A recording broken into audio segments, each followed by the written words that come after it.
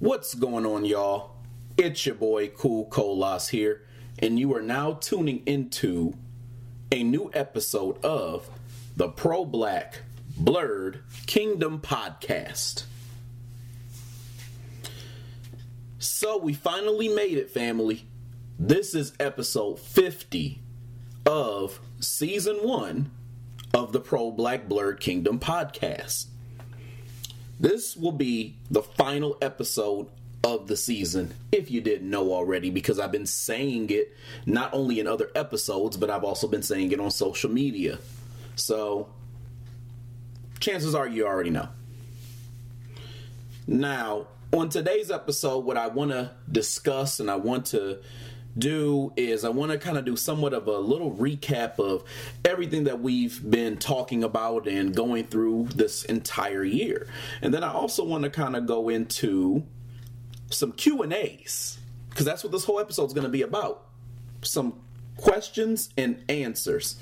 What I've done on Instagram specifically is I polled people and I asked people to send me questions so that I can answer them on this podcast episode and dedicate the entire episode to trying to give thorough answers to the questions that were given to me.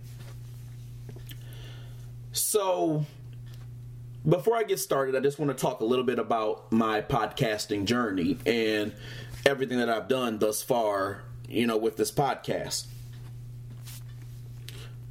I had a lot of different ideas going into podcasting, but ultimately, I think that my brand and everything that I've been creating is kind of coming full circle.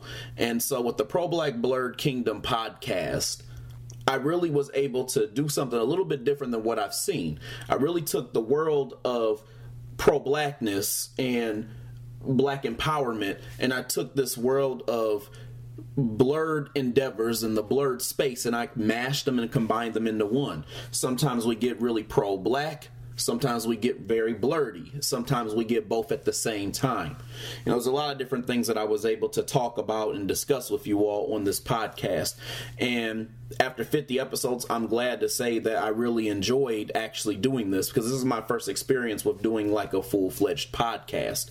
And I think that it's definitely something that that can be informative to others, entertaining to some, but ultimately allows me also to get my voice out there and for people to understand the way that I see things and think about things, and, give my perspective and analysis on things as well, too. So I think that was really good. We've covered a lot of things. We've talked about, different movies and TV shows that are black centric. We've talked about issues in the media. We've talked about pro-blackness, and we've talked about topics all around that. And there was a lot of roasting as well too. I've had all these like really funny names for people. I had what are some of the names that I came up with? I had Fairy Thug, and by the way, speaking of Fairy Thug, I would just want to say this.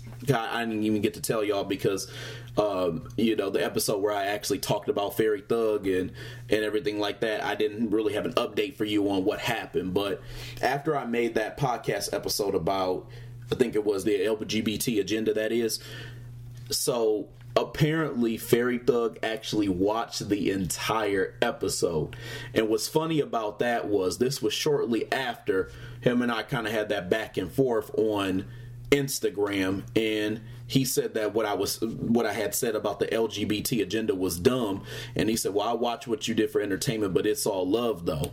And so I thought that was stupid as fuck at that time, because I'm like, nigga, like, if you don't rock with somebody or you think that what they're doing is dumb, is it not dumb to then go back and look at their content? Well, this is what this Negro did. He actually listened to the entire podcast episode, like the LGBT agenda episode. And if I'm not mistaken, I believe that I didn't even get to roasting on that one until actually the end of the podcast episode, or somewhere towards the middle or end. So that means that he listened to a whole damn hour of me saying what I needed to say before he listened to the roast. So to me, the way I see it, you're not a hater, you're a fan. That nigga is a fan, because why else would you do that? The other thing that I found funny is after that episode 2, I don't know if I told y'all this, but dude decided to, I don't know if he was mad or whatever, but he tagged me in like 9 posts. So I guess that was his way of trying to call me out after the podcast episode that I made. I'm gonna be honest with you, I ain't listened to none of that shit. I just saw that I had 9 messages, and then I just deleted that whole thread and didn't even pay it any mind, because I really didn't give a fuck what he had to say. I said what I said, and I think the dude had like unfollowed me, had did that force unfollow where you mutually unfollow each other. He unfollowed me, I unfollowed him. But anyway, I just wanted to say that like after that, this dude literally tagged me in 9 posts where he talked about, I guess he talked about what I had said about him on the podcast episode, because I'm assuming that will be the only reason why he did that rant, and again tagged me in 9 posts. So I'm like, 9 messages? Why the fuck this nigga hit me up 9 damn times? Like, that's some weird shit. This is why you're getting the name Fairy Thug, buddy. But anyway, so I had Fairy Thug, that was a name. I talked about horny and corny. I talked about Big Sassy, I talked about Cruz. Speaking of Scary Cruz, I just wanted to say something about this Negro. So very, very recently, I had a post, right, on Instagram. It was a reel, actually. And so this nigga thought it would be a good idea to troll again on a new post that I had. So he did something on a previous one as well too, but I won't even talk about that, because the post that he did, he had actually said something on. It's ironic because it was right before I had released the episode where I actually roasted him, but he actually said something on a new post that I had, and I haven't had a chance to actually respond back to it yet, but I actually kind of laughed to myself. So the reel that I had was about the 3 types of haters that I typically get on my platform. And so the 3 types of haters that I get are the potential white supremacist, the off-code or sellout Negro, and the solution Sambo. So I guess this dude took offense to something I said there, and he decided to comment. I want to read this to y'all real quick so you can kind of hear what homie had to say. So first of all, he posted the judgment face, like, that face that you post where you're looking at somebody like, for real nigga.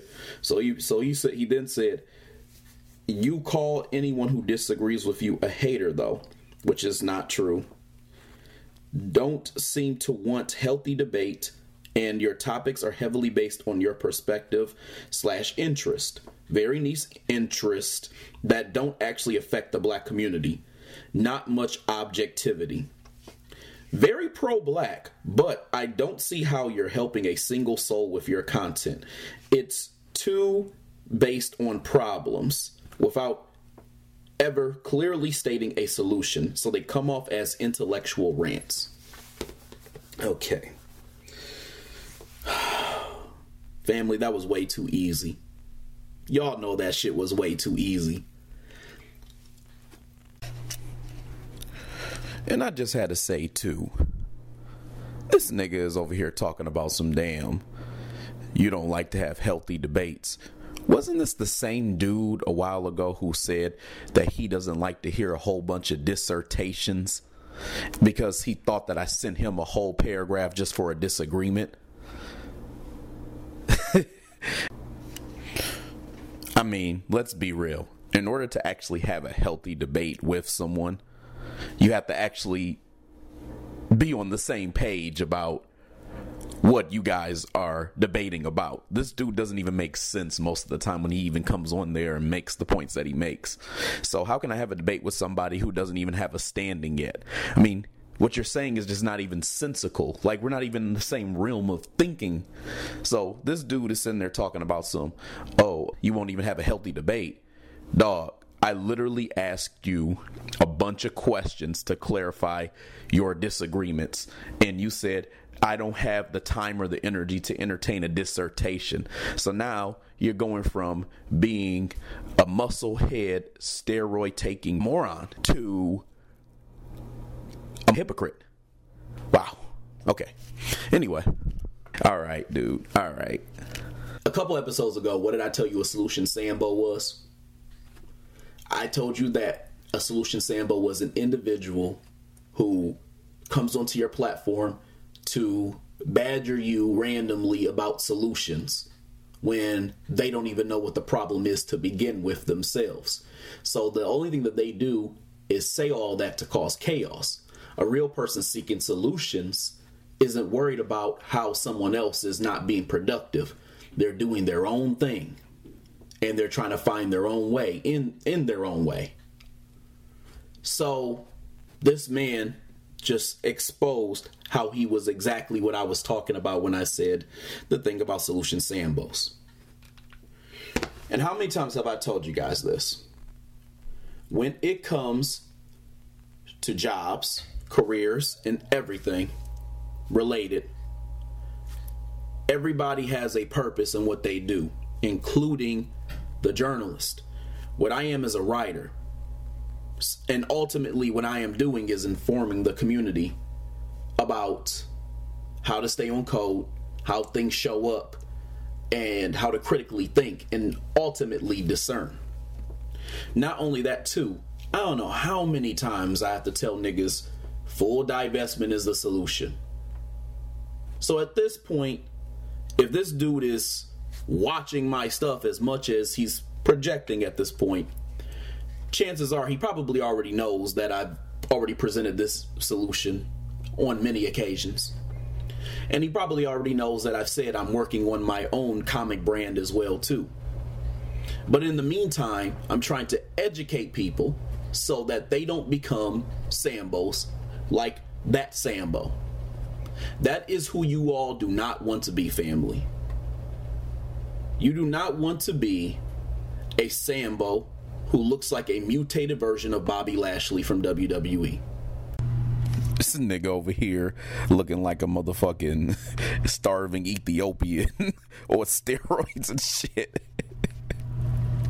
You do not want to be that person, all right? Because in that statement too, another thing I noticed too is this Negro told a lot of damn lies.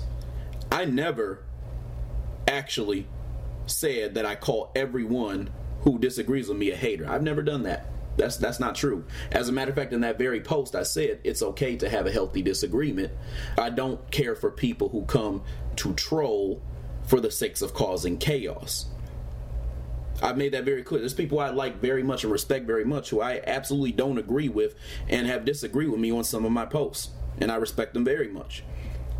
I just don't like the random trolling and the just the random whatever chaos that you decide to bring to my post for no reason.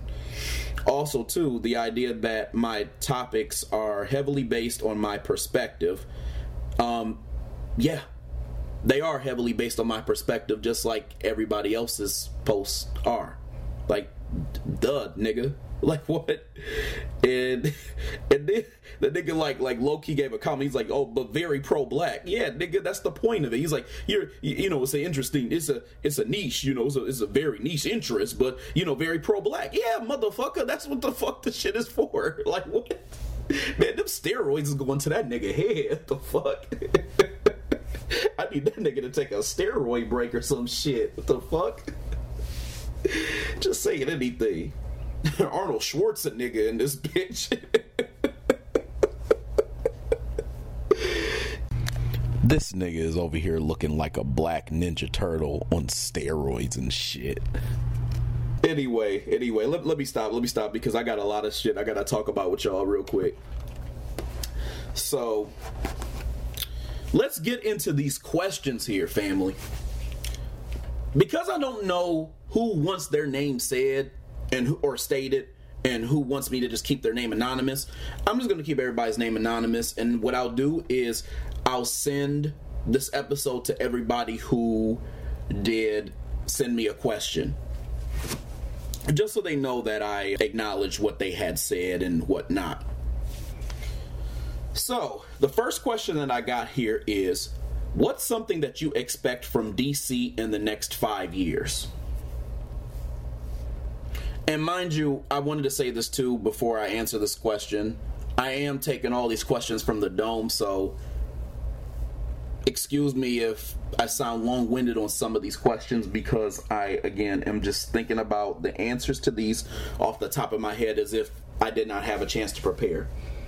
So, what's something that I expect from DC in the next 5 years? I expect to see more DCEU TV shows. There's a possibility of maybe us having a Hawkman TV show. I think that would be pretty cool. It's hard to say what's going to happen with these movies because I've been seeing a lot of random shit that's been kind of going on. In my personal opinion, it looks like a lot of the things that have been created within the last decade or so are kind of coming to a close. And what I mean by decade or so, I'm thinking about like the Arrowverse and the DCEU. It looks like it's either coming to a close or it's just a dumpster fire. I would expect to see more DCEU TV shows, or I would see just a total, either an Arrowverse 2.0 or something totally new. I'm not exactly sure. But yeah, I would definitely say a Hawkman TV show would be one thing I'd be expecting to see. Another thing I'd expect to see maybe is either a new universe being built, whether it's in the movies or in the TV shows. I really can't tell. As far as like the types of series that I would hope to see, I think there's a lot of different black characters that they could create stories based off of. And obviously I don't expect them to do this because of how all these major comic companies are, but you know, the types of black shows I would love to see would be like, I would love to see a Bumblebee show or movie. I would love to see a Nubia show or movie. I would love to see Bloodwind as a show or movie. Icon, I would love to see him as a show or movie. Hotspot would be cool. The Crimson Avenger, that would be a cool one. You know, I could keep going. There's a lot of them that are really cool, but yeah, that's what I would expect. Second question. Who gave you the idea to start a podcast? That's a great question. The truth is that I don't believe that anybody really gave me the idea to start a podcast. I just remember asking a question on Facebook back in, I think it was 2017, when I was trying to find my way with kind of figuring out what I wanted to do hustle-wise and brand-wise and all this other stuff. And I remember asking folks, what do y'all think? What would y'all like to see from me? Would you all like to see me do a podcast? Would you like to see me do YouTube videos? Like, what should I do?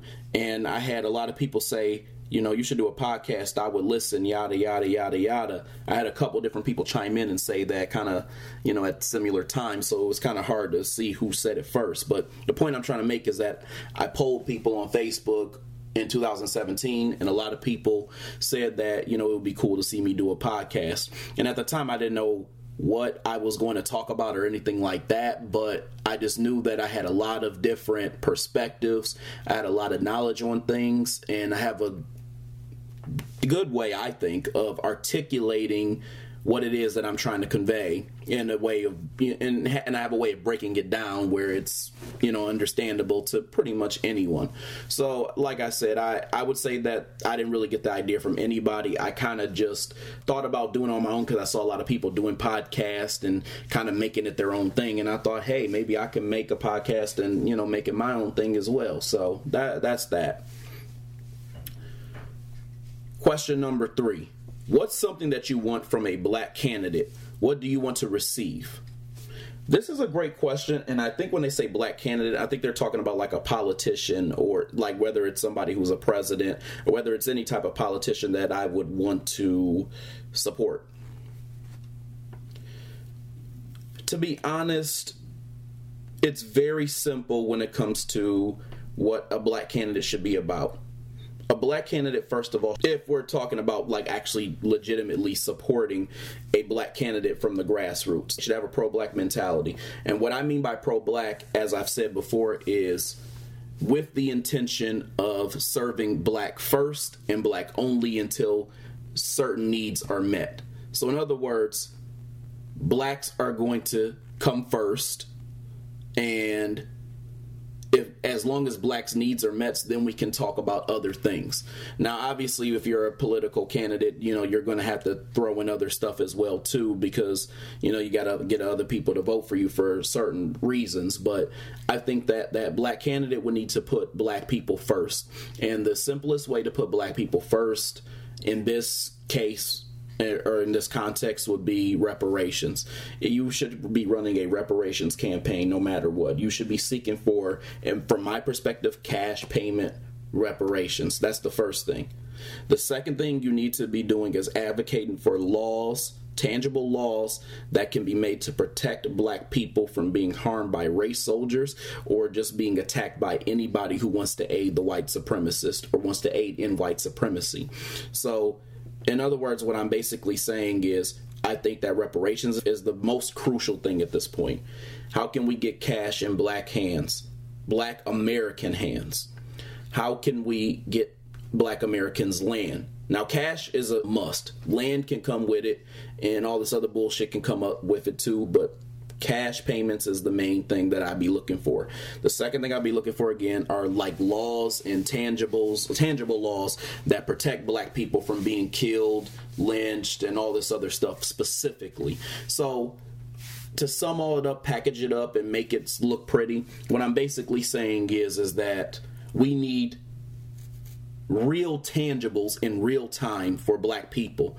If you are a black candidate and you are not doing that, I do not support you. I don't care if you are Republican. I don't care if you're a Democrat. I don't care if you're green. I don't care if you're a libertarian. I don't care if you're something else that I don't know about. If you are not creating tangibles for black people, then I don't want to hear shit about you.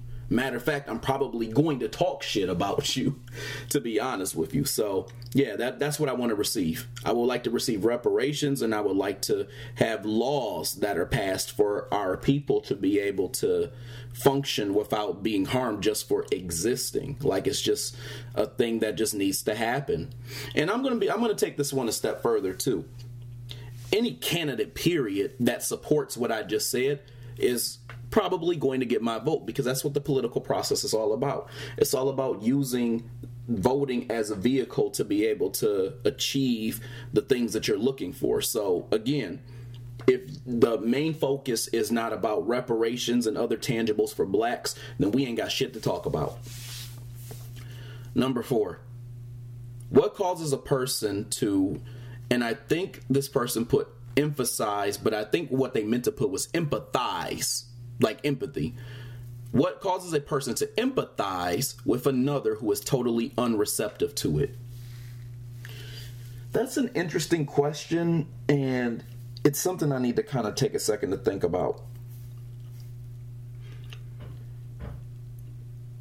I think that it really kind of just depends on the person, and it depends on their mentality and who they are. People who typically are empaths attract people who are leeches quite a bit. That's what I've seen. And sometimes it's from naivete. Sometimes it's because they have big hearts, and sometimes they don't really have like the best of boundaries when it comes to helping people who are leeches, I would say that what causes a person to empathize with another person is this idea that they have this emotional understanding of what someone is going through. Like, they can kind of like feel their pain to a certain extent, and it doesn't even matter if the person is not receptive. It's more about only imagining what that person could be going through because of like how it makes you feel just by being around them and absorbing that energy. I guess that's what it really comes from. But as far as like, empathizing with somebody who is not receptive to it, I think some people are just kind people who want to see the best in others, even if they feel like they're not really getting anything from that person. It's just the idea that they can really help someone. I think that that's really what it's about. Some people are geared to, care about people even if people spit on them. Some people are like, I'm not a turn the other cheek type of person. I'll fight back and I'll say fuck you if you fuck me.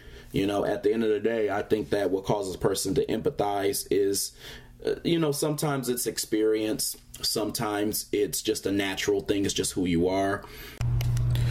The other thing too with this whole empathy thing is, by nature, a lot of us as black people are naturally forgiving and just emotionally understanding of others. That's just, kind of in our nature. And too many of us have been indoctrinated, from my perspective, by the white supremacists, because a lot of times they push this narrative that blacks need to be civil and blacks need to turn the other cheek in the face of when there is some type of conflict or a certain fight or a certain struggle that's going on. We have to turn the other cheek. We have to be able to, empathize with others. I mean, think about the idea that black people are still empathizing with, trying to be friends with, whatever that means, be cordial with, and even understand to a certain extent the white supremacists, despite all the things that have happened to our people in slavery and in other situations like that, like going forward, and everything that's happened as a result of slavery. We still, despite the fact that we've been spit on so many times, our people are still trying to find a way to come together with white folks in a way where we have harmony. The bottom line is that it's always been in the nature of black folks to be forgiving and to really be understanding from an emotional standpoint, because we've been through so much that we try to empathize with the people who have hurt us. And the white supremacist has been a big proponent in saying, you should forgive, you should be able to understand what somebody else is going through, yada, yada, yada, yada. That's been a big thing with them. And they've been, telling our people that that's what we really need to do. I think it's ingrained in a lot of us. And that's why you see a lot of these coons who try to take up for the white supremacists. And a good example of that is when you see the Stephen A. Smiths of the world, and he's trying to empathize with the fact that Jerry Jones was a 14-year-old boy when he was participating in a racist act that didn't allow black folks to be able to go to school during this time of segregation and all this other stuff. But he's sympathizing with Jerry Jones and saying, well, how would you all feel if, you were a 14-year-old kid and someone judged you for what you did? So, there's that type of mentality, that comes with it too. So sometimes I think this whole empathizing with people thing comes from my perspective, having a coon spirit yourself. I'm not saying that in every case, but I think with a lot of black people, especially when you take up for white folks who do certain things, or even in times when you take up for some of these coons who do ridiculous things, I think it shows that there's somewhat of a coon spirit within you. I think it really just kind of depends. Number 5, who do you want to be the live action Jon Stewart or Green Lantern? I made a post or a reel actually about this, and I named quite a bit of people, or quite a bit of people being 5 people, if I'm being honest, who I thought would be good candidates for a Jon Stewart role, whether it's in a movie and whether it's in a TV show. And I think the ones that I came up with were Sterling K. Brown, Trevante Rhodes, Nate Parker, Lance Gross, and John David Washington. And I would say out of all the people who I just named, I probably would go with somebody like a Sterling K. Brown. The reason why is because Green Lantern kind of reminds me of a guy who might be somewhere in his mid-30s. He might be a brown to darker skinned brother. And, he is somebody who is physically fit and somebody who is in shape. And Sterling K. Brown, if you look at him, probably looks like he could probably be in his maybe late 30s at the youngest, and the oldest probably mid 40s. So I would probably say Sterling K. Brown for that reason, because he just has a lot of those qualities, and he's also had experience with being in a superhero type of movie, with him being in Black Panther, and he also has the seriousness too. I think he would body that pretty well. Number 6, how do you handle backlash? Backlash. It's funny. So It really just depends. Most of the time, whenever I'm presented with conflict, like heavy criticism or something like that, I would say that the first thing that I do is I step back and I think about what was being said to me. And the first thing I start doing is I start asking questions. And I would ask them, what made you come to that conclusion? What made you feel this way? Yada, yada, yada, yada. Reason why I say that is because all conversation, the main goal should be to have some type of constructiveness. And from my perspective, I think that whenever you get backlash, it's usually because somebody disagrees with something you did or felt like negatively impacted. So typically, unless it's like trolling or unless it's just some bullshit, I probably would ask some questions and try to figure out how we got to this place, so I at least can see if maybe there is some common ground. And if there's not, then it is what it is, and I kind of just move forward. If it's a thing where someone is trolling, though, and all that, best believe that I'm probably going to just roast the hell out of them by the time I get to this podcast.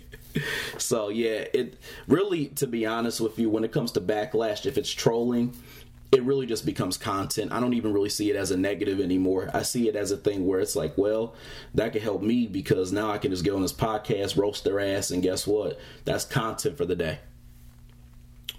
Number 7, summarize the highs and lows of 2022 blurred culture.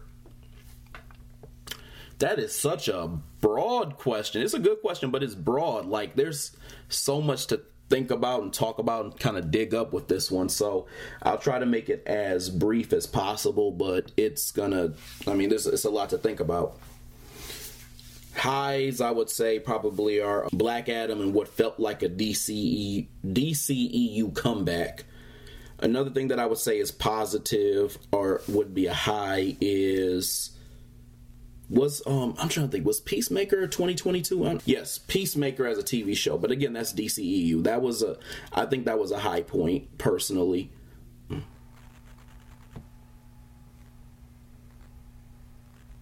Yeah, I can't really think of very much, to be honest with you, as far as high points, because in the blurred space, I've been seeing a lot of, like, craziness, so I would definitely say, like, the seemingly like noticeable comeback of the DCEU movies was a high point. The Black Adam movie I thought was a high point, even if other people didn't really think that. There are a lot of low points, though, to be honest with you. I mean, She-Hulk was a super low point in my opinion. I feel like Black Panther Wakanda Forever was a disappointment. I would call that a low point from my perspective. There were too many tropes, and the story was just whack, and it was something that we had been anticipating for so long, and we were hoping that was done right, and was not done very right. So I would say that was low as well, too. It feels like we're scraping the barrel with the MCU and the movies. It feels like kind of like afterthoughts with a lot of like what they've come out with. Morbius was a low point. I mean, I don't know. I could just keep going, to be honest with you. So, yeah, that's what I would say. A lot of the things that Marvel did were low points. A few of the things that DC did were actually high points. 8. Why do you think it's so hard for Black people not to support media that undermines us? That's a great question. I would say that, and I think that the example that this person said was Marvel. I think it's one because they're so used to only having like these big comic companies to kind of look at and to always be advertised over and over again. And when you advertise things, a lot of times you gravitate to the things that you see over and over again and are like shown to you in repetition. So Marvel and DC are the ones, or the movies and TV shows, like all of them are shown to you on the regular basis. So I think people gravitate to them and kind of have this expectation that they are going to put out everything that they as fans will consume, and they're going to do it in the way that they want to see it. So that's that's why I said I think that it's because, first of all, it's marketed in that way. The second reason why is because I think that there is this internal white supremacist worship that kind of comes with being black and not really looking at kind of like the effects of what slavery and racism, Jim Crow, and all these other things have done to our people. I think by not looking at those things, we're more prone to want to like just take things at face value. We don't try to look deeper in. We don't try to look at tropes and messages and other things like that. We just are basically desperate and want to, be represented in any way that we can see ourselves on screen, any way that we can see ourselves on TV, any way that we can see ourselves in movies. So ultimately, I think that another part of it is that there's like this low-key white supremacist worship that we have to a certain extent, because you got these white creators who are doing all these disrespectful things to our people when they tell stories, and we still love them anyway. So it's this low-key desire to basically be accepted by white people in a way. The third thing I would say too is that there might not be a full understanding of white supremacy in the way that it shows up. Things that don't seem disrespectful, we take it at face value, like I said. I think it's a self-esteem thing to a certain extent too. I think it's a thing of, a lot of us don't want to tell our own stories. We just want it to be made the way that we want to see it. You know what I mean? So I think a lot of I'm going to sum up everything because I feel like I'm talking about a lot of different things at this point. I think the main reason why it's hard for black people not to support media that undermines us is because white supremacy has done major damage to our psyche at the end of the day. And we're holding on to that we can get that's going to make us feel whole, even if it's scraping the barrel, even if it's scraps, even if it's less than what we actually deserve. So you got two different types of people. You got the people who don't really understand white supremacy, and you got the people who don't want to accept that white supremacy is going on and rather attack their own than tackle the issues that are going on by the powers that be. Number 9, what are some misconceptions people have about you or your brand? That's a great question. I'll start with misconceptions that people have about me. I think when people first meet me, they say that I am shy or quiet. I've gotten that quite a bit. And the truth is that I am a little quiet when I first meet people because I'm like observing, but they think that that's just my personality, which is not true.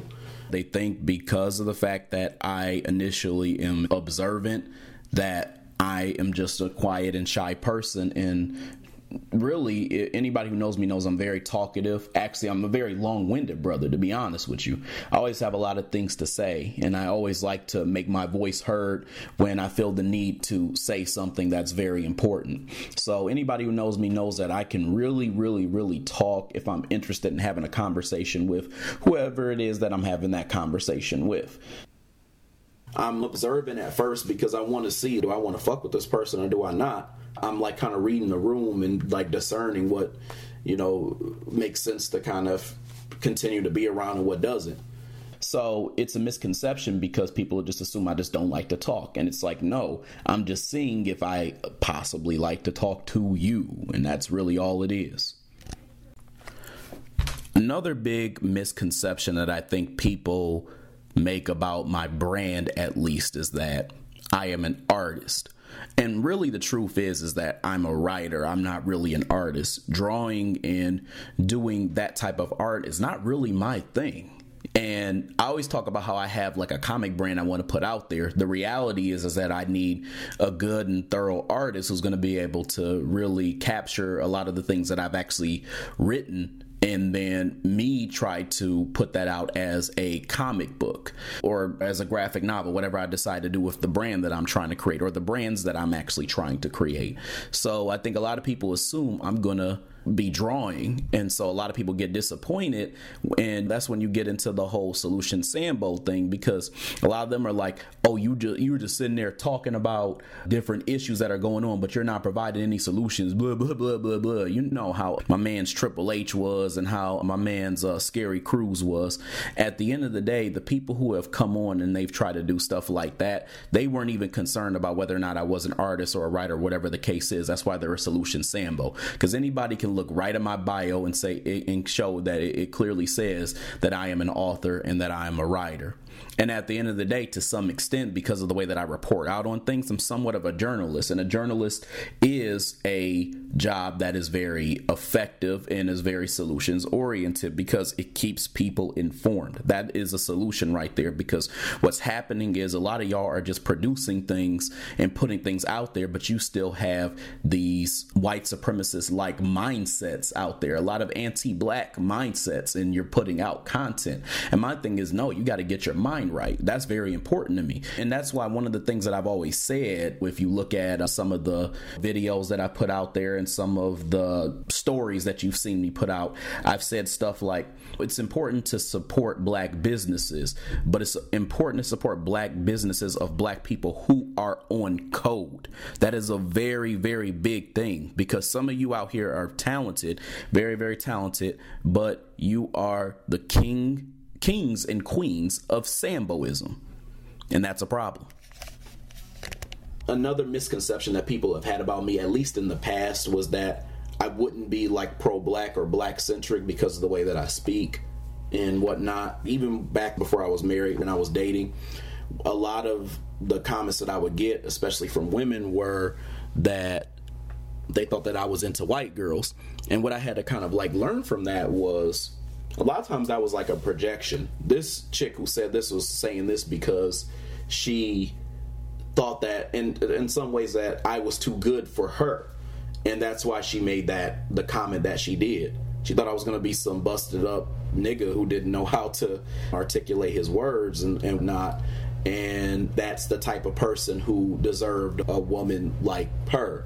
I think also too, with the fact that a lot of you all who are listening to this are meeting me at a stage where, I talk a lot about pro-blackness and I state my statements firmly. They assume that I'm going to be extremely mean, I'm going to be extremely rude. I think that a lot of people have kind of gotten that as well too as of late. Another thing too I've seen, and this is just from like kind of just viewing, a lot of my content as of late, one misconception that I've gotten is that because of the stuff that I talk about, specifically when I talk about like the LGBT agenda, I've gotten that, oh, you must be like homophobic and this and that. And it's like, nah, like what a lot of people don't realize is that I actually plan to have like black people who are gay, in some of my comics and stuff like that, because from my perspective, I think that all black people should be represented, and I've said that before.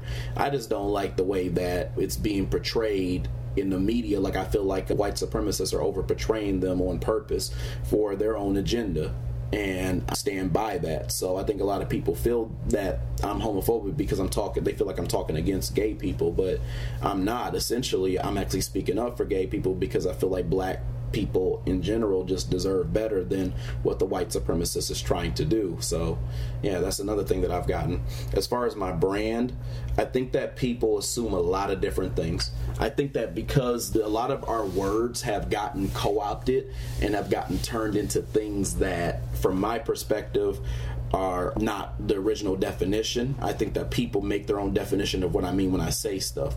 So for example, words I think that have gotten co-opted are Hotep, civil rights, pro-black. And the reason why I left pro-black last is because pro-black's the most important here. When I reach out to people, and I go to people via message, like via the DMs, and I say, hi, my name is Kukolas, and right now I'm trying to work on this pro-black blurred empire, and right now I'm doing that through my comics and my writing, and I also talk about a lot of different issues that are kind of going on today. I was hoping that we could follow each other. People automatically assume, a lot of people who have this misconception assume that when I say pro-black, I mean one who champions all black people. But that's not what I mean. What I mean is serving and helping black first and black only until our needs are met. And even past that point, I'm still helping black people. So from my perspective, it's looking at like all the issues and the things that affect our community, not necessarily just looking at what's already there and then just saying, hey, you're black, I'm just going to champion that. Sometimes there's disrespect that comes with the way that our stories are being told, especially when we are not the ones who are telling it. So I think the misconception is that when I say pro-black, that it means that I'm just going to go ahead and I'm just going to root for and big up all the things that are already out there, when I see a lot of issues with a lot of the things that are put out there. So that's a misconception about my brand. Another misconception that I see about my brand quite a bit is that it's not solutions based. My brand is actually very solutions based. My brand actually is dual solutions based, I would say, because here are the two things that my brand does. The first thing that my brand does is it teaches you and shows you the way to think about certain issues. So in other words, it's a platform for education. And the reason why I say it's a platform for education is because what I'm really teaching you at this point is anti-racism and how to look at anti-black racism specifically, how to detect it, how to know how it shows up, not just in the media space, but in other spaces. I'm also teaching you discernment, I'm teaching you deduction, and I'm teaching you all these other things to consider. And by bringing up all these different posts, all of these different points and these different examples, I can show you the way that a lot of the disrespect that I talk about shows up. So that's the first thing that I do. So that is a solution, because the problem here is, how can I educate my people? How can I help people to see how racism and disrespect shows up?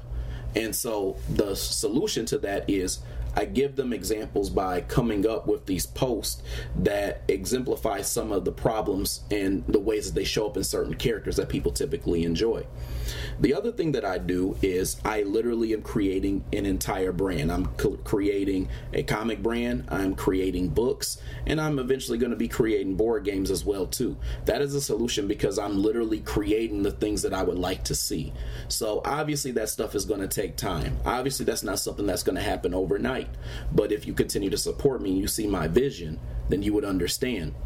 And that's why I said, like, it's a two-step process. The first step is you want to be able to have your mind right and your thoughts together before you actually go and you try to execute trying to do something on your own. Because what a lot of our people like to do is say, oh, we're going to tell our own stories, and then you're off code as hell and you're doing the same shit the white supremacist was doing. No, I'm going to show you the proper way, or the proper way to see the issues that are showing up, how we should think about telling stories, and then actually telling the stories. It's actually a process. You have to look at how disrespect shows up so you know what not to do, and then in your mind say, I'm not going to do that. And then when you are actually creating your own product, you stick to that code of conduct. So one misconception about my brand is that it's not solutions based, and that's totally wrong. It's dual solutions based, I would say. It has two big solutions. Number 10. What's behind the color choices of your brand? That's a beautiful question too. So I have 5 colors that are behind my brand, and all 5 of these colors symbolize something very different. And interestingly enough, the 5 that I've chosen are actually my 5 favorite colors. Red symbolizes power in this instance. It symbolizes the fact that I tell things from a perspective that's very direct, that is straight to the point, very honest, very authentic. And red symbolizes power and passion. The color black is the next color in my brand. And black symbolizes black power, black unity. This idea of, celebrating who I am and my culture. As far as the color gold goes, I think about kinship. I think about royalty. The next color in my brand is periwinkle. What periwinkle for me represents is interconnection. What I've always talked about is I'm not here to change hearts and minds, but I'm here to connect with the like-minded. And so with that in mind, I think about building relationships with individuals and interconnecting with people who have a similar purpose. The last color is Lavender. Lavender is a part of my brand because lavender for me represents wisdom and analysis. And it symbolizes this idea that we're looking into things from a deeper consciousness and from a deeper space and really analyzing things. So again, I want to repeat it so that everybody's very clear on what each color represents for my brand. Red is passion and power. Black is about culture and lineage. Gold is about royalty and success. Periwinkle is about connection and relationships. And lavender is about analysis and wisdom. The next question I have here is, what are some things that DC can do for the black characters in the upcoming future? I mean, stop giving damn tropes to the black characters. It's really, really that damn simple.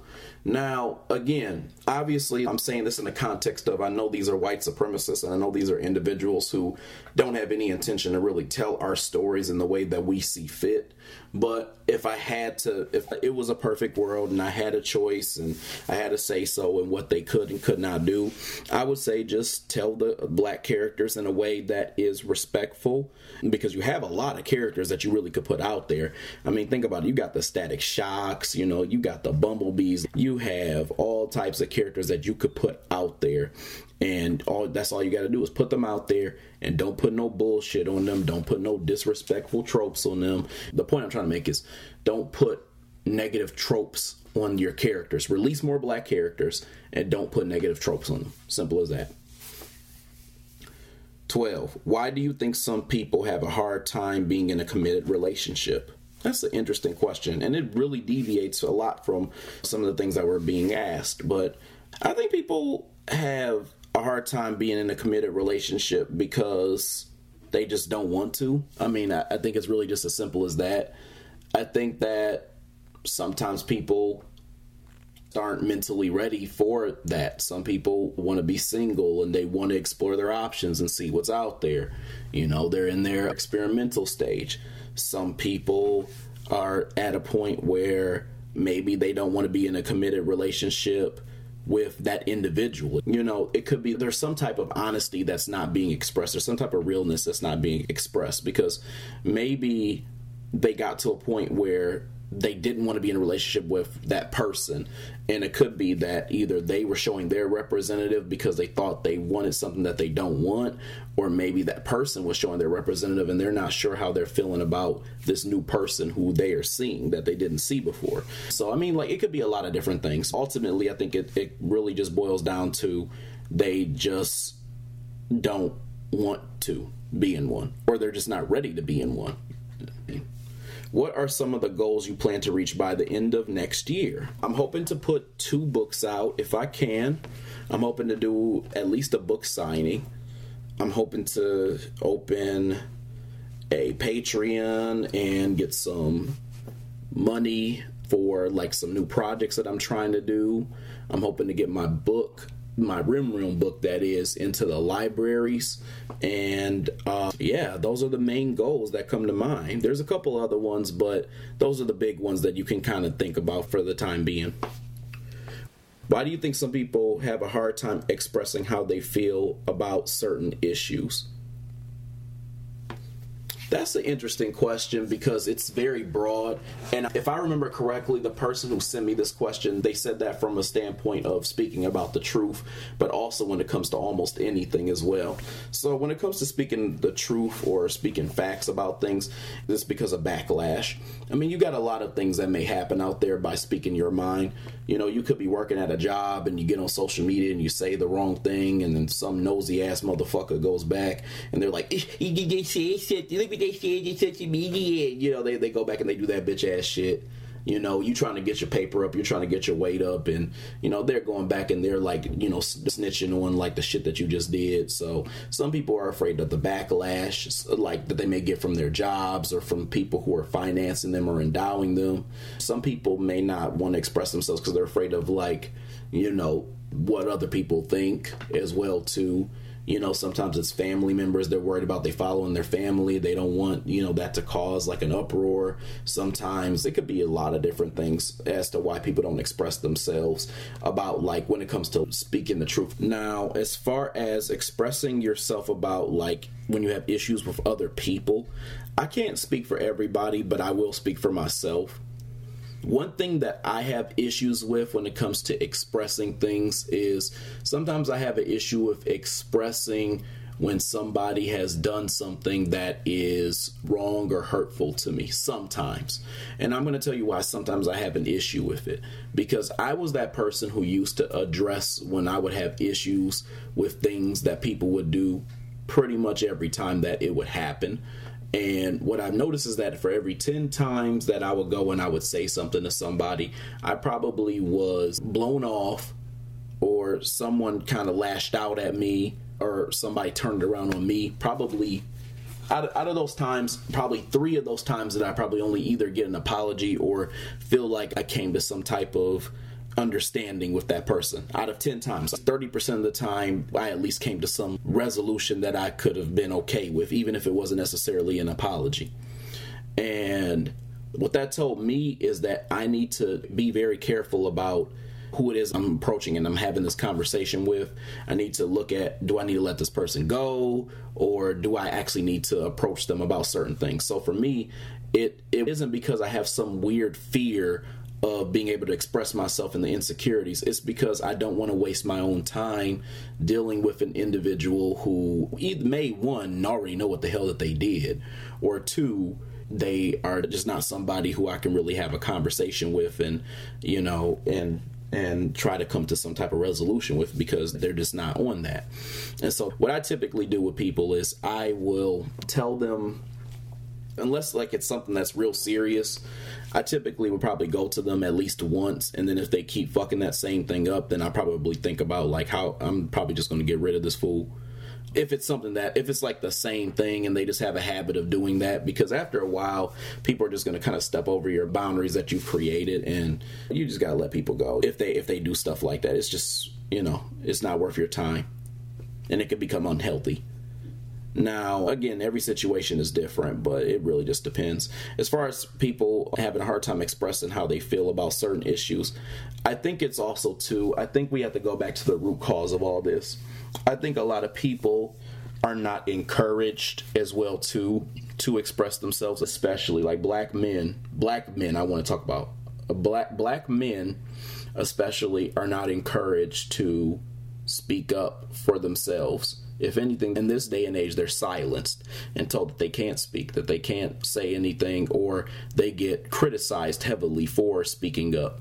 And you got women who will kind of go back and they'll try to basically overtalk them and all this other stuff that's unnecessary. And a lot of times it's because of their frustrations with other men. You know, so from my perspective, I think that some black men I'm going to talk about for a second have a hard time expressing themselves because they live in a world where nobody really wants to hear their voice and hear them speak. Okay. The next question that I have here is, do you ever have guests on your podcast? I didn't for this first season, but I might do it for the second season. So the answer is no. Right now I haven't for this season, but maybe I probably will for the second season. What's this question? 16. What is your earliest personal experience with racism? So a lot of people don't know this about me, but I've been experiencing racism since I was about 11 or 12 years old. And I just didn't know it was racism at the time. So the first time that I clearly could see that there was something racist that was going on was somewhere around when I was in the 7th or 8th grade. I remember specifically there was an incident where I was at school, and by the way, I just want to kind of give you all the picture here. I went to a Catholic private all-boys school my 7th grade year to my 12th grade year. And at this school, you had all different types of kids. So you had black kids, you had white kids, you had Asian kids, you had all types of things, right? And so at this school, we had a lot of conservative white kids who, they had, basically they probably had some like racist ass parents, and they ended up being racist their damn selves. And so one thing that people used to do is, and white kids used to do this, when they would hear me speak, they would hear that I have a proper dialect. And so they would try to say I wasn't really black for real, which is racist in itself, because it's like, so all black people are supposed to talk in a certain way. I think that was already racist in itself, because it's saying that there's a certain way that all black people should be talking, which is just not right. And so I guess when I was in 7th grade, I believe it's 7th grade, there was this kid, and I was about to go sit at this lunch table, and he happened to be at this lunch table that I wanted to sit at, because there were some other people there who I knew, because they did this weird thing at my school where they had certain lunch periods, and sometimes you wouldn't see people who you knew or wanted to hang around in that lunch period, because they would section it off. Like, this group of kids would go during this lunch period, and it would be between these times, and then they would have another section and another section. They would all be different. For some reason, I would never get the section where I would be in a group where my friends actually were having lunch at the same time as me. So anyway, so I sat at this one table that I wanted to sit at with some people who I was kind of cool with, and so this little asshole motherfucker was at this table. And so I remember, like, I had like a $10 bill in my hand, and I had dropped it on the floor because I was trying to sit down, and I just had too much stuff in my hand because I had my lunch tray and I had my money. And so he puts his foot on my money, and I'm like, yo, man, I'm gonna give you 10 seconds to take your foot off my $10 bill. And so I start counting, and I'm like 10, 9, 8. So when I got around 7 or 6, this is what this little junior mayonnaise monster said: and if I don't take my foot off of your money, what the hell are you gonna do about it, you nonky? So this little pale-faced motherfucker sat there and called me a nonky. So I said, okay, so he just called me a nigga monkey. Okay, all right. So I paused for a second. I didn't say a word. I kind of looked back, and I just lost it. So what I did was I put my hand around this dude's neck, and I said, don't you ever in your motherfucking life ever call me a damn racial slur. I don't care how many times that you see me and you can't stand me. What you not gonna do is call me a fucking racial slur like that ever again. Because if not, I'm gonna make sure your ass goes blue. I was choking the hell out of him, because this motherfucker started turning colors. His face was turning red and all types of shit. And the other white kids was sitting there talking about some, dude, he was about to turn blue, dude. It was all, it was pretty bad. But anyway, I got pissed, and I took that chair, like the dude who was in the chair who called me that slur, and he fell to the ground because I had pushed him while he was in his chair to the ground. And I took my money and I went to go sit there. That dude never messed with me ever again. But the point I'm trying to make is that was my first encounter with having some form of racism when I was like, I think I was like 12 years old when this happened. And I didn't get in trouble for none of that shit too. So I had other things happen. I've had other kids say that I'm not even black and all this other stuff, like when I was in middle school, other white kids who were saying stuff like that. So I definitely like experienced it when I was a kid, for sure.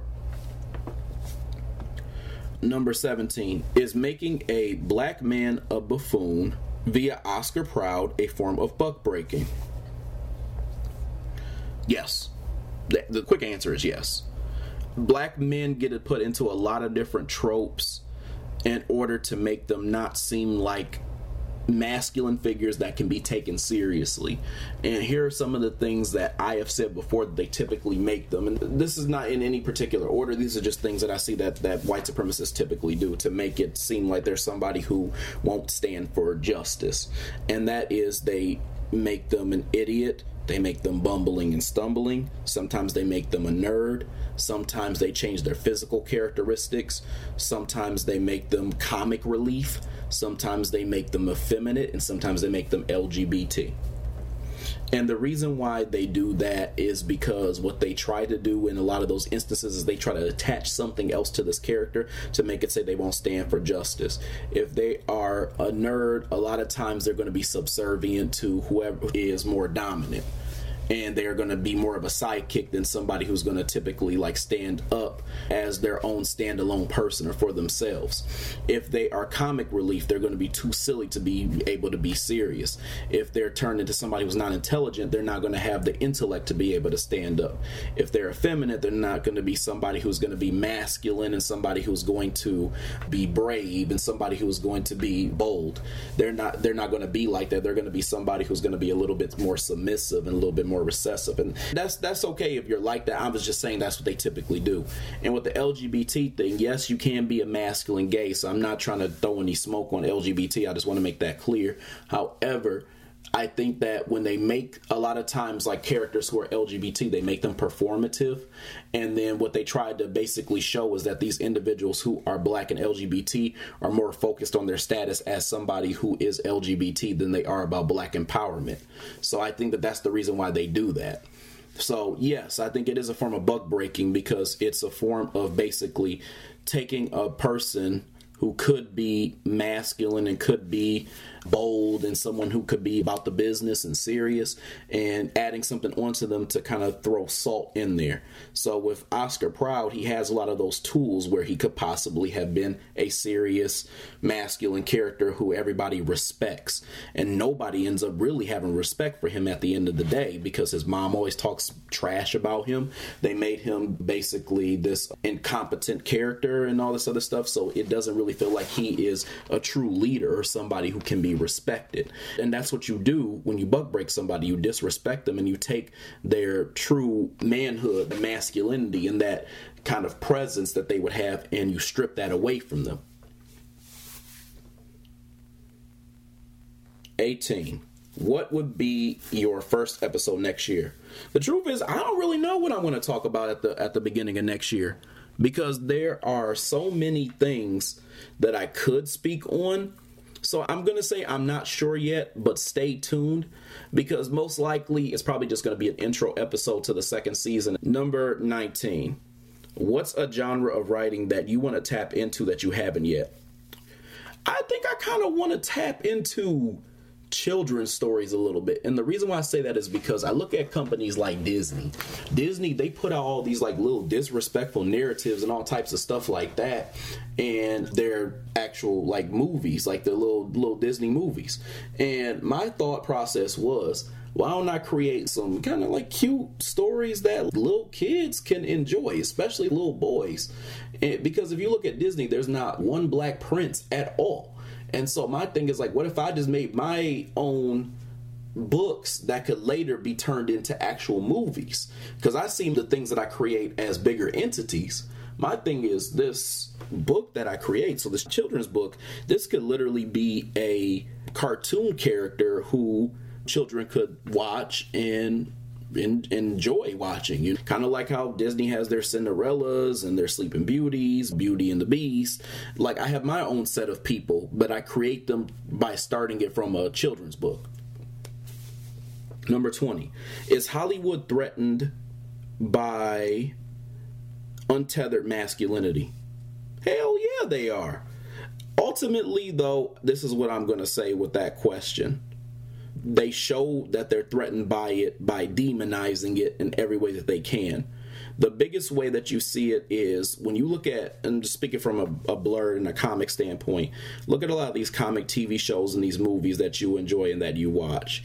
A lot of times whenever a black male character represents some form of consciousness or some form of standing up for themselves or some form of masculinity, as you kind of alluded to, notice that they either make them a villain, they make them out of touch, they make them angry, or they throw in some other trope to kind of throw salt on the character. And I'm going to give you an example of that. Killmonger, Bushmaster, and Isaiah Bradley all were characters that had some form of black masculinity, but were characters that were either made to be villains or characters that were made to seem out of touch. And then if you look at characters that were heroic and masculine, they always had some trope attached to them too. If you look at the Luke Cage character, what did they do? They had him with Jessica, but I know that was already a comic thing. So they put him with a white woman instead of a sister to begin with. So that's the first thing they did. They also made it seem like he was like some type of bum, and then later in the second season, they made it seem like he was the angry Negro when they had him punch a hole through the wall. So they kind of took that in a different direction. And then if you look at T'Challa, I mean, they killed him off. That's another thing that they do. Sometimes they kill off characters, or they make it seem like that character is not present, or the dad is not present. That's why they killed, like T'Challa, he's gone. And then even in Raising Dion, the daddy was gone as well too. Daddy wasn't even a bad person. He was just gone. Princess and the Frog, the dad was gone. The dad was dead. So that's another thing that they do, is like when a character is black and a man and masculine, he is killed off, on top of, also being villainized and also being made to be angry. And then even in the case of Jefferson Pierce, masculine black man, sure, but the issue is that he has a woman who is very cantankerous, and she's somebody who is definitely hard to get along with and to deal with, and she causes a lot of trouble and frustration for him. She really is, in my opinion, she's kind of a bitch, and she makes Jefferson's whole life more difficult. So it would be good if they could have somebody who would have been more balanced with him, like somebody who was like a little bit, it made Lynn more feminine or something, because that was a way to throw salt on him. Now he can't be this full masculine man he wants to be, because he has to deal with this contemptuous woman. So, yeah, I think Hollywood is threatened, and they show it. And ultimately, Hollywood is, if I'm being totally honest, is really like just a mask for white supremacy. Because white supremacy is what's really threatened by untethered masculinity from black people. I'll say that. They're worried about black masculinity more than anything. They're not even worried about white masculinity. They're worried about black masculinity. I want you to consider this concept as well, too. Consider the idea of where the term toxic masculinity came from, and just this idea of what was happening there. There were two white men who actually coined the term. One of them's name was Robert J. Stoller, and the other person's name who came up with it was Shepard Bliss. And so, out of the two people who I just named, one of those two people actually was LGBT, but they both were white. So what's interesting to me about the term toxic masculinity is the fact that two white people, white males, came up with this definition that everybody is following. Specifically, a lot of women of all races are preaching and going on and on about. So what's interesting to me about that is two white men, with one of them being LGBT, came up with this term, and somehow it got co-opted where black males are the face of toxic masculinity. That's ironic to me.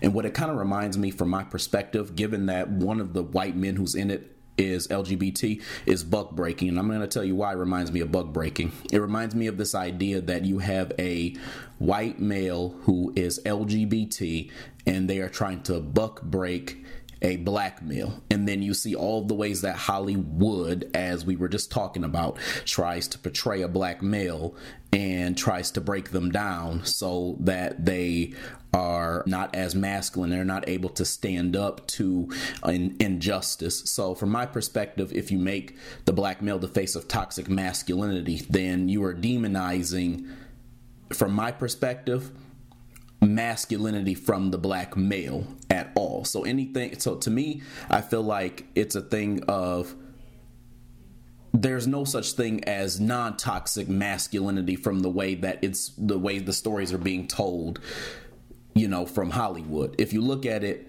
masculinity itself is seen as the thing that's toxic. There's not a difference between toxic masculinity and masculinity. It's always made or portrayed to be a negative in media, especially when it comes to the black male, because you barely see masculine traits on black male characters when you are watching media, and comic media specifically we're talking about here, and cartoons and things like that. You barely see that. And I think there's a reason for that. Also consider the idea that toxic femininity was never officially really coined. So it's almost as if it was coined with nothing to counterbalance that. And it's as if it was coined to target the black man, because the black man typically is the person who ends up being the face of that. Because let's be real, when it comes to white men and white women, although, you know, you can see the issue of feminism and some of the things that are going on right there, they're not really going as hard against their men as you think that they are. A lot of times we end up basically taking it upon ourselves to pull that into our community when nobody in our community really controls anything. So from my perspective, it ends up becoming a thing where the black man is going to be the main person who's going to take the brunt of this toxic masculinity type of trope that they like to put out there. So just consider all of those different things when we're talking about, you know, Hollywood and when it comes to masculinity. 21. What's your favorite episode you've done? I'm going to be honest with you. My favorite episode was the old niggas episode. Like, can the young black folks trust the old black folks? And the reason why is because that was therapeutic for me. That was some shit that I have been wanting to get off my chest for a long ass time, and I finally was able to get it all the way off. And I did it in a way that was also methodical and also very analytical, but at the same time, it was something that just needed to come out. My second favorite probably was the LGBT episode, because again, it was something I needed to get off my chest. A lot of times when I do these podcast episodes, y'all got to understand it's very therapeutic for me, because I'm able to say things and talk about things that typically I'm not able to really get off my chest in a way and express myself in a way where I could on a regular basis. And so I was able to actually turn it into something that was constructive. And so I would say that, like, the old niggas one was probably my favorite one, because I got to talk about some shit that I think a lot of people have been afraid to really speak up about. And for me, I was just waiting for the right moment to just say all the stuff that I knew I believed about it. 22. What's an annoying phrase about black people you are tired of? Example, black don't crack. Man, I'm tired of a lot of damn sayings when it comes to black people. But to answer your question, I think that the saying that I am probably the most tired of at this point, I don't even know actually, but I'll tell you some of the ones I am. I'm tired of the saying that, and this is one that recently has been kind of just been a bug in my ass. I don't like the saying, black people don't deserve reparations right now because all they're going to do is piss the money away.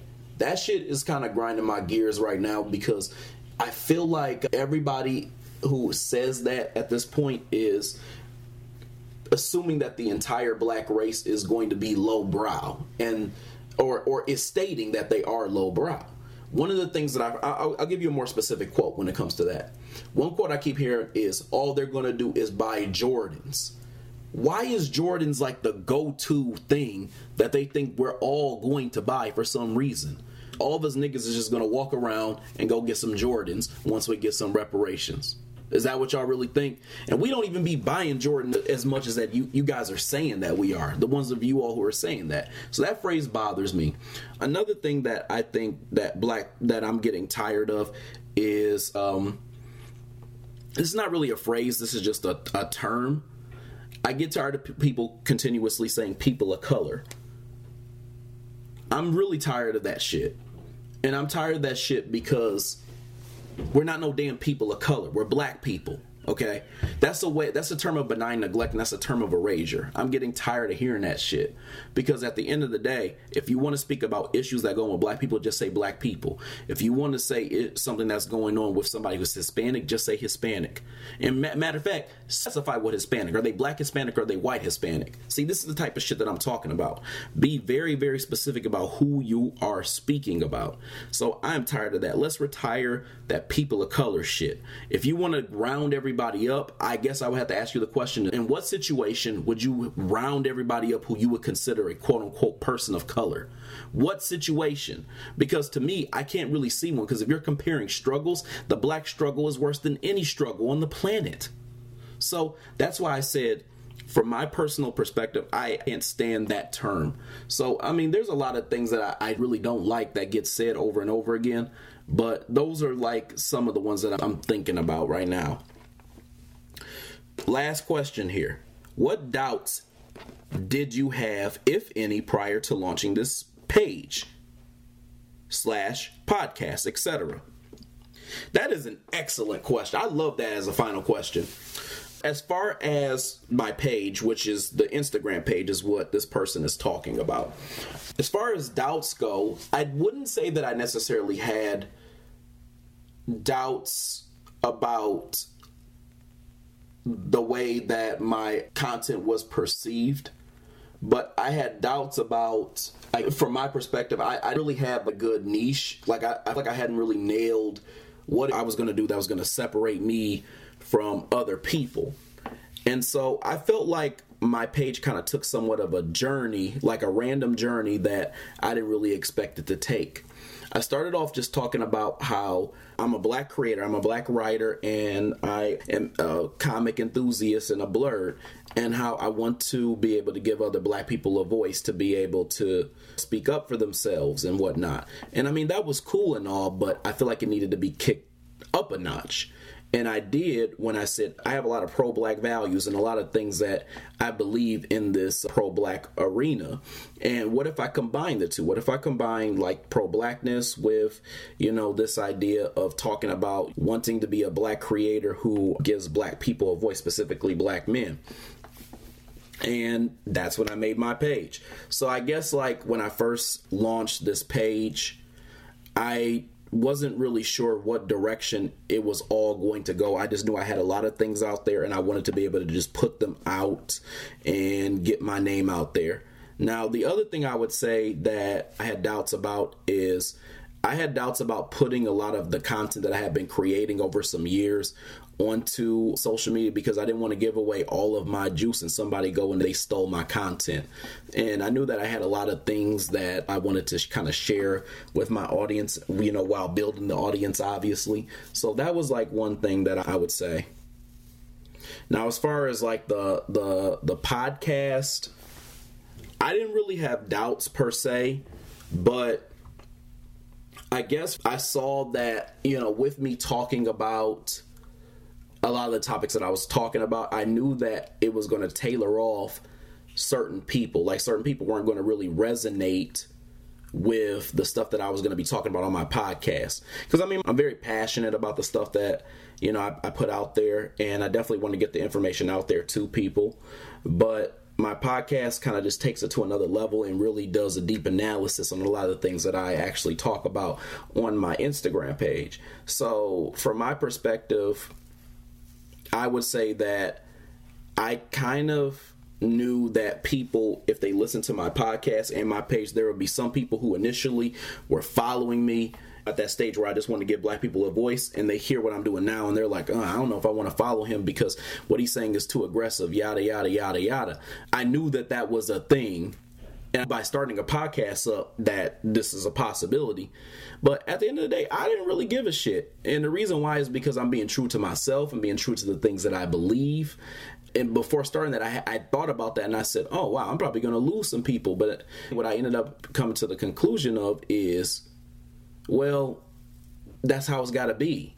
I'd be able to have an authentic audience. When you're doing a business and you're trying to put stuff out there, you want to be able to have something that helps people. And if this thing that I'm creating doesn't serve you, then you probably should unfollow because it really isn't for you, So I guess I didn't really have doubts, but at the same time, I had this feeling that if I do this, if I go down this quote-unquote rabbit hole, there's a strong possibility I'm probably going to lose some followers and lose some people who originally were kind of supporting my vision or had a different idea of what my vision was truly about. And that did actually happen to some extent. One of the things that came to mind when I made that transition from doing this Instagram page where I was just talking about giving a voice to other black people, to it being this pro-black blerd type of thing that I was doing, was how am I going to be able to find people who are into the things that I'm into? Because nobody, or not too many, I'll say, people have combined the world of being pro-black and the world of being blurred. So my thing was like, who am I going to be able to have this type of conversation with? Who am I going to be able to network with that would be interested in the things that I'm actually speaking about on this page? Because I haven't really seen that too much. And even if I am able to find a handful of people who can kind of resonate and feel what I'm saying, what is the probability that I will be able to have a big influence from what I am trying to do? Because if I'm sitting and I'm going around making this claim that I'm going to have this gigantic empire, which I will have, it is going to happen, and I am 100% sure of that.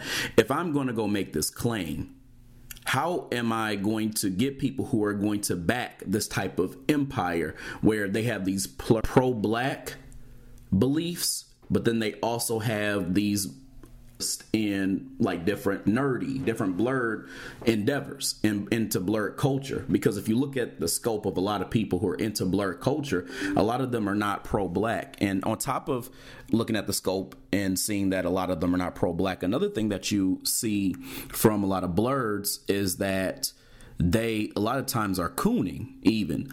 And my platform is something that I think could turn a lot of them off because of that. So to sum it all up, the doubts as far as my page, what was the niche that I was actually going to go with when I created this page, and how was I going to organize all of that?